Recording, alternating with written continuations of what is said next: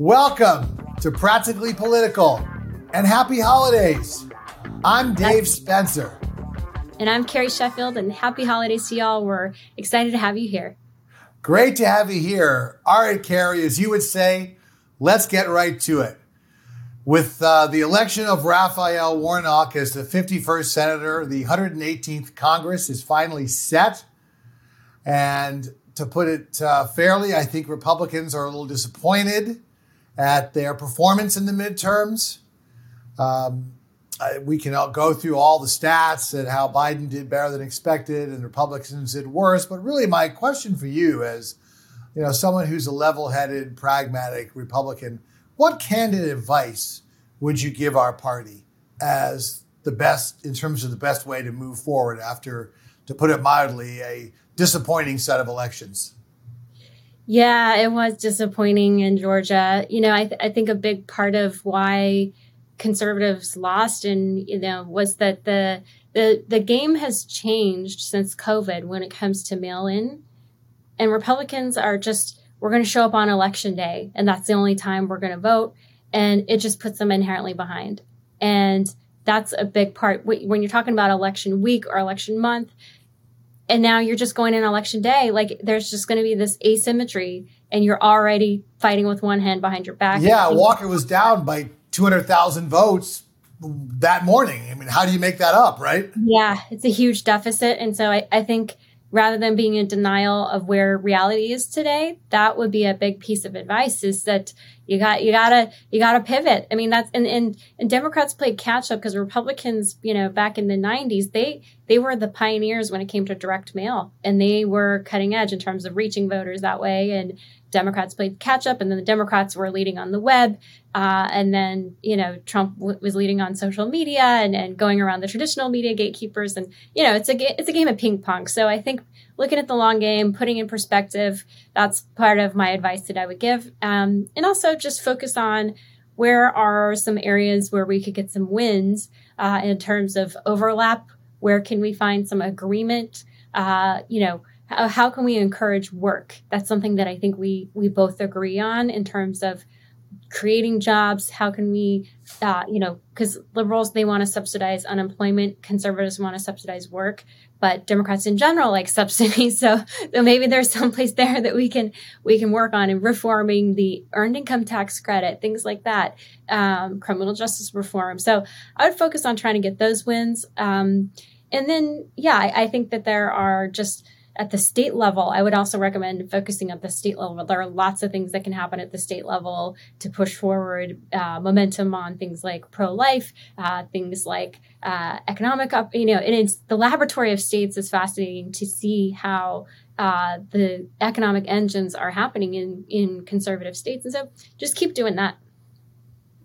Well, I think, I agree with you about early voting. And the funny thing was that I think there was a certain recent presidential candidate who crapped on early voting so much that it encouraged a lot of his fellow party members not to vote, particularly in things like the Georgia runoff. So that's something to think about. But what about candidate quality? Do you think that's it? Because, I think very realistically, we could have been talking about Senator Ducey in Arizona and Senator McCormick in Pennsylvania and Senator Collins in Georgia.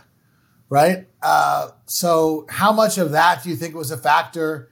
And do you think maybe, because my theory is, again, my 2 cents is I think it was a combination of two things. It was a combination of people feeling that not the whole Republican Party, but the dominant MAGA wing particularly was too extreme on things like abortion, on a lot of stuff that was going on, and on the election denialism and all that.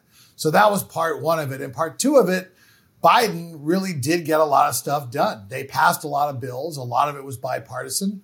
And so I think the American people thought, geez, these people are extreme. The Democrats, I don't like Joe Biden. I don't really approve of him that much, but the party's getting stuff done. Some of this stuff like prescription drugs and other things really has a direct effect on my life.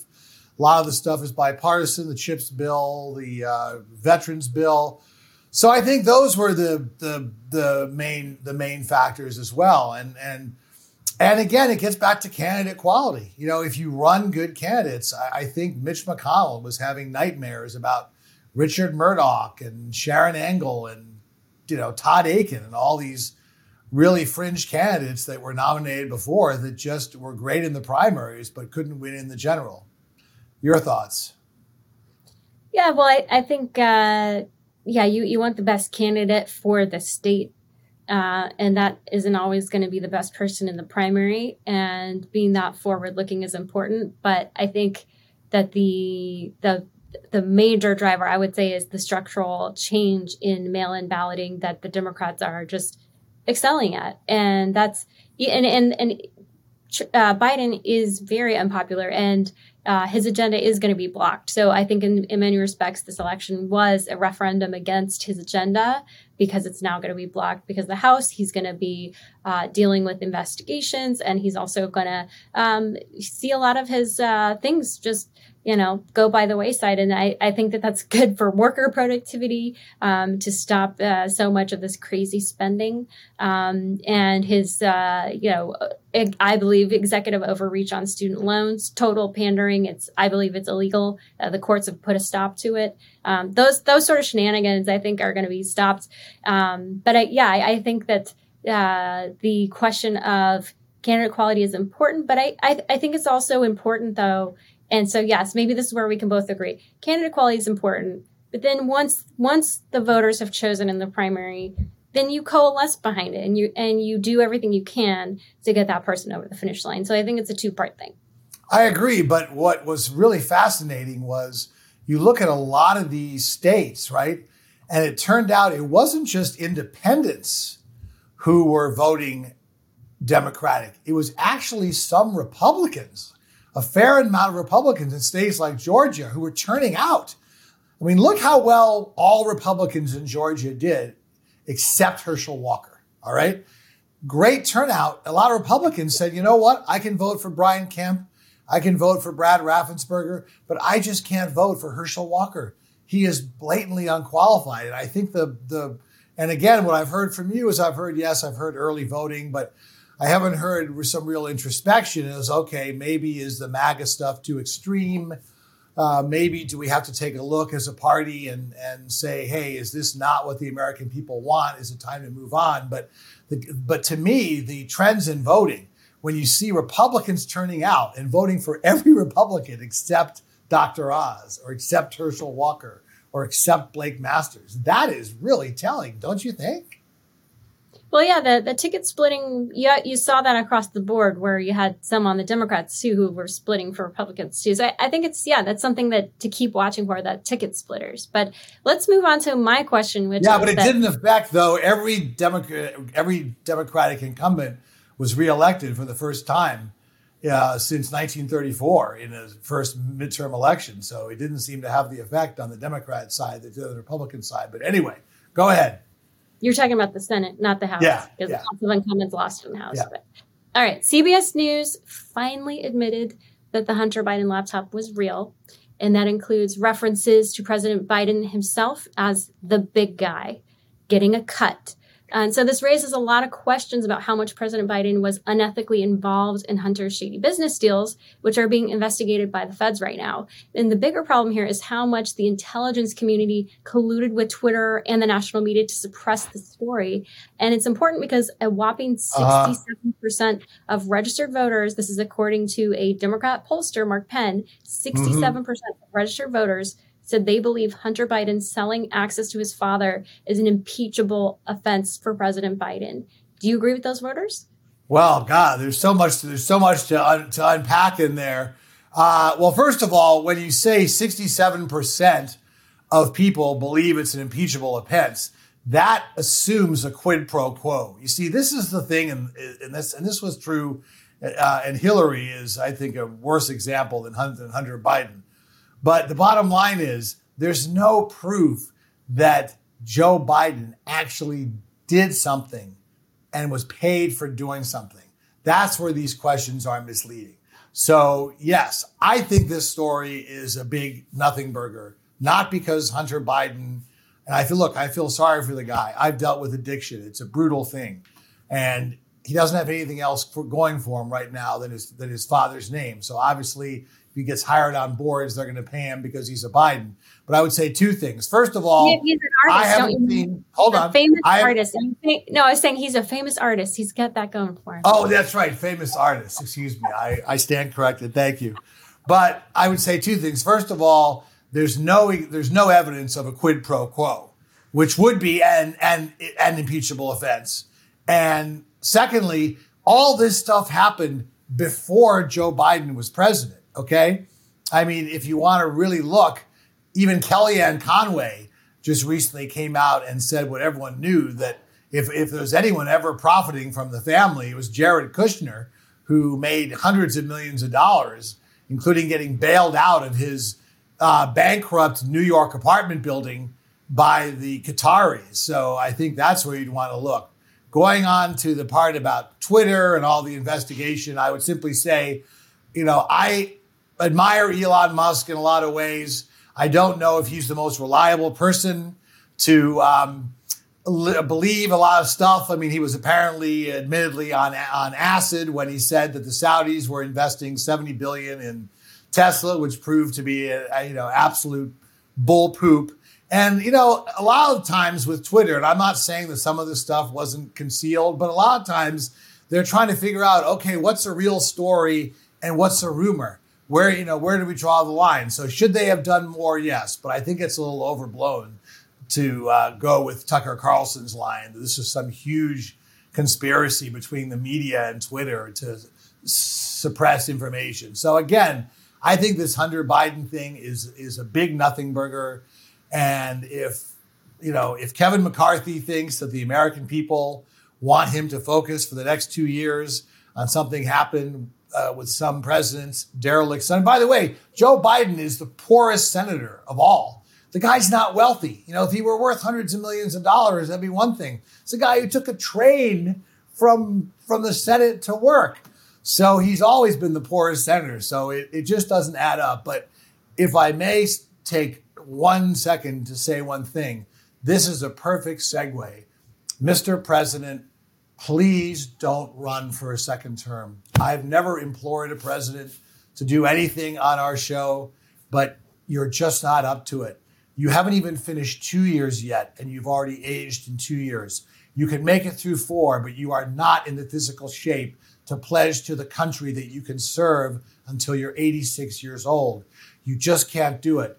Plus, even if you're hoping that Donald Trump is going to be facing you, well, what if it's a younger candidate? Voters may want change. Plus, second terms are always harder than first terms. And I could go on for hours. But also, wouldn't you love to negate the Hunter Biden story? Because if you're not running, it's totally irrelevant. So please, please don't run. You're being irresponsible and you're setting the party up for disaster. Okay, that's the end of my little sermon. Your thoughts? If that's your next question, no, that's not. That's definitely not mine. I just want to give you the last word on this one.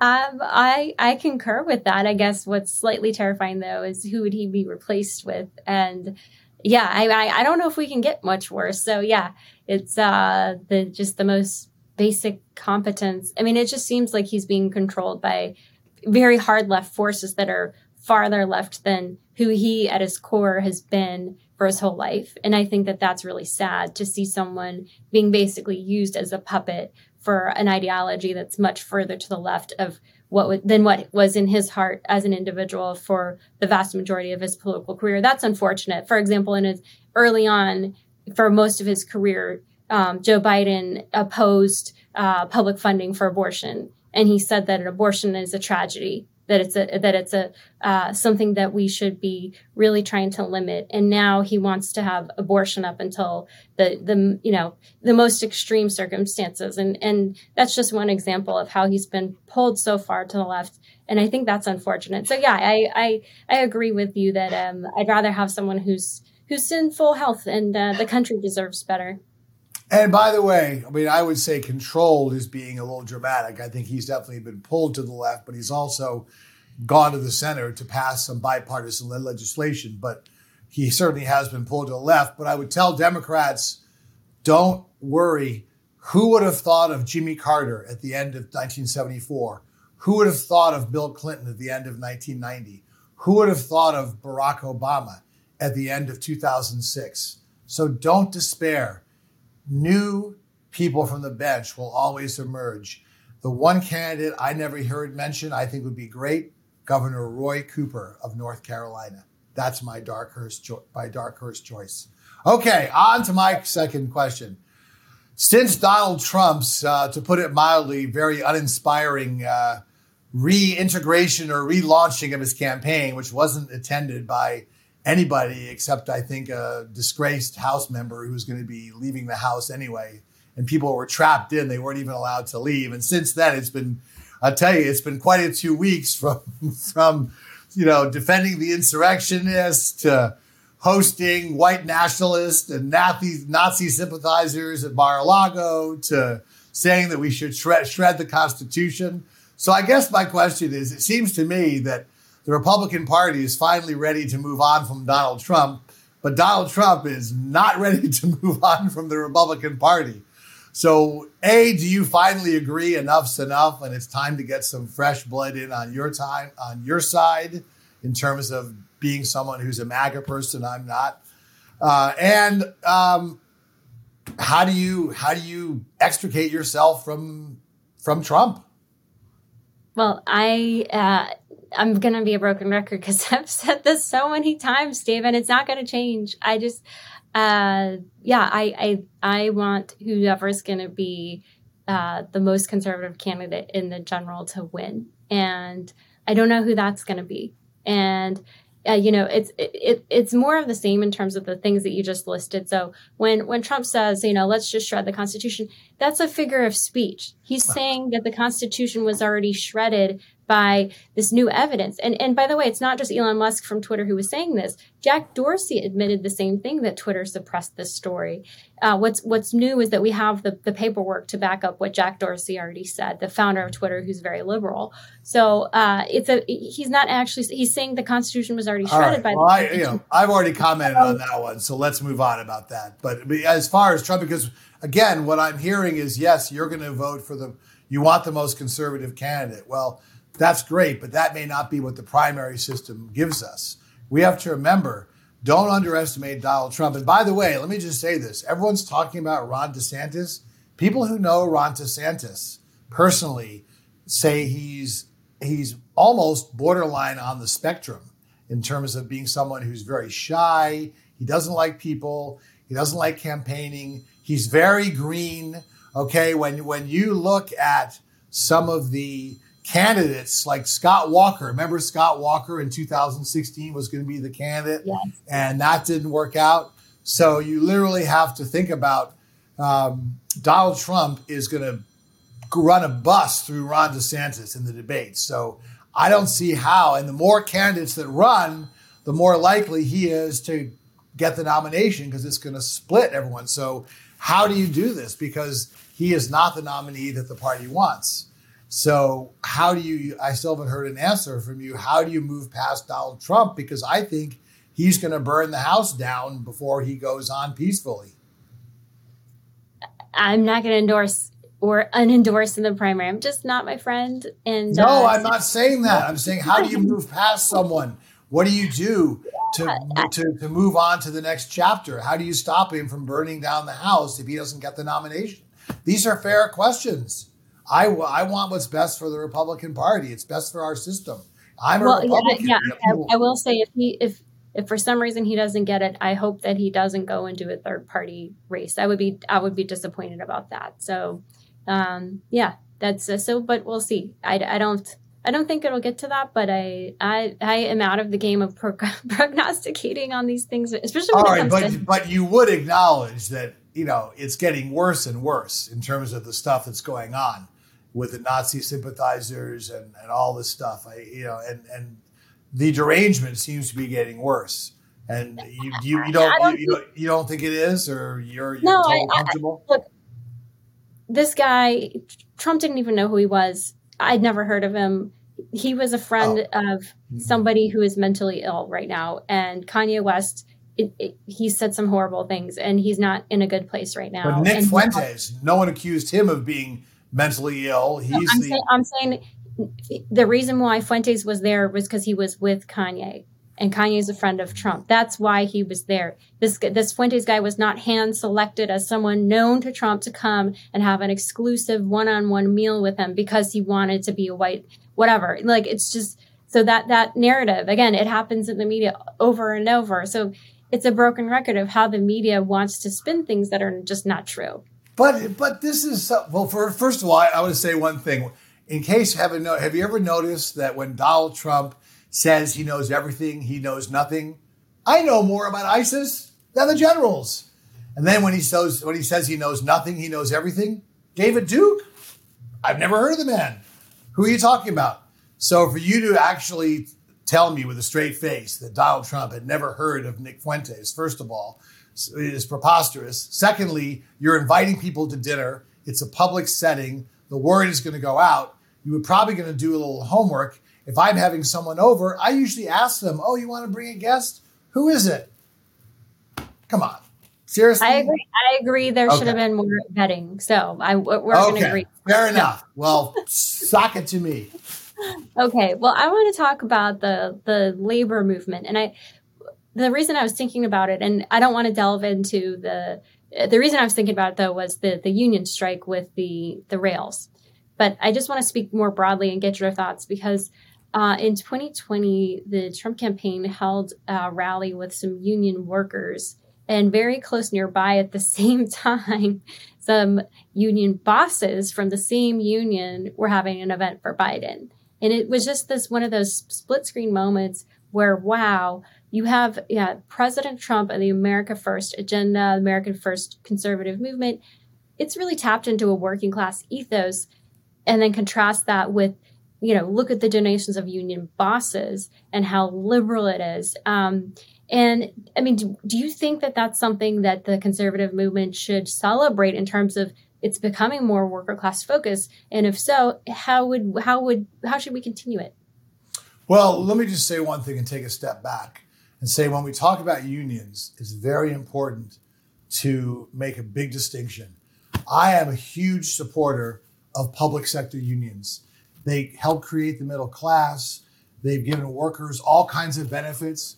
But what I'm totally opposed to is public sector unions, okay? Public employees should have never been allowed to unionize. FDR had this wisdom. It was JFK nationally, and sadly in California, our twice elected Edmund G. Brown, who let that horse out of the barn. Because the main reason is that private sector unions, it's mutually assured destruction. The company goes out of business, everybody loses. Public sector unions, the government's not going out of business. Plus you have the fox watching the hen house, right? They're bribing the very people that are supposed to be regulating them. And that's why you have all these ridiculous pension overpromises. But that's a conversation for another day. But to answer your question, I think that, look, and first of all, the unions, workers, and management are, if anything, management tends to be more behind Republicans. Workers tend to be more behind Democrats. Now, there may be some exceptions like the police union, but overall, most unionized workers are solid Democrats. And when you talk about the Republican Party making inroads with working union voters, you're talking about working class voters, which are voters without a college degree. And I've said this before, the Democrats discarded these voters. This was their bread and butter. It was a terrible mistake. They're not focusing enough on getting them back because there's very little daylight between Trump voters and them on kitchen table issues. That's what they focused at in 2018. That's why they won. That's what they didn't focus on in 2020. That's why, other than Joe Biden winning, it was not a very good election for them. So the writing's on the wall with what the Democrats need to do to get those voters back. But I see no problem with different sectors of different corporations attending whatever functions they want to attend. Well, what I find troubling is that California wants to basically subsidize unions with taxpayer money. that to me is even a bigger red flag. Well, that's a very broad term. What do you mean specifically? A lot of states do that, but what are you talking about now? They want to give special tax credits to unions. And these unions then go around and donate to Democrats. So you're basically having taxpayers subsidize Democrat donations. Well, there's two issues. First of all, there's not the union workers. There's the unions themselves. And I agree that I think that there's a real issue that union members should have a right to decide when they join a union whether they want their dues used for political campaigns. That's a decision each worker should make. Unions should not make that. So I'm with you on that, okay? But as far as special privileges go, that sounds like individual union members don't get tax credits. You know, you can't deduct, if you're a union member, you can't deduct a donation on your California taxes just because you're a union member that you couldn't deduct if you were another worker. So that's not true. So I'm not quite sure what you're talking about. But I'm certainly willing to admit California, as a California resident, has way too many regulations. And I do think, again, as you're seeing this extreme, this polarization in states where it's either too little or too much. And I do think in terms of, as a small business owner, a lot of these laws like, forced family leave, I think people should be able to take care of a loved one, but the law is written very broadly. So people don't necessarily have to give a reason. They can say, oh, I'm sick, so you have to pay me for X amount of time. I don't think that's right. So as usual, it seems like California and a lot of other liberal states are probably going a little bit too far off the deep end on this. I would certainly agree with you on that. So this is a brand new law that just passed in September that Newsom signed, and it will give a tax credit for union dues. So okay, well, there you have it. Yeah, a tax credit for union dues. Yeah, that's different than making a contribution. But anyway, you and we agree on the general principle. And I don't think unions are helped by this. And again, you look at CalPERS, right? When you have a pension fund, you're paying out every year. So it's not like an IRA where you can rely on the magic of compound interest to give you a much greater annualized return. Any pension manager will tell you more than 4% a year is unrealistic. CalPERS has been promising 8% a year. It's just insane. So again, it's a classic, the famous political saying, IBG, YBG, I'll be gone and you'll be gone when the bill comes due. So on that wonderful, cheerful note, I will really take the time to wish all of you the happiest holiday season. I hope you have a wonderful time with the ones that you love.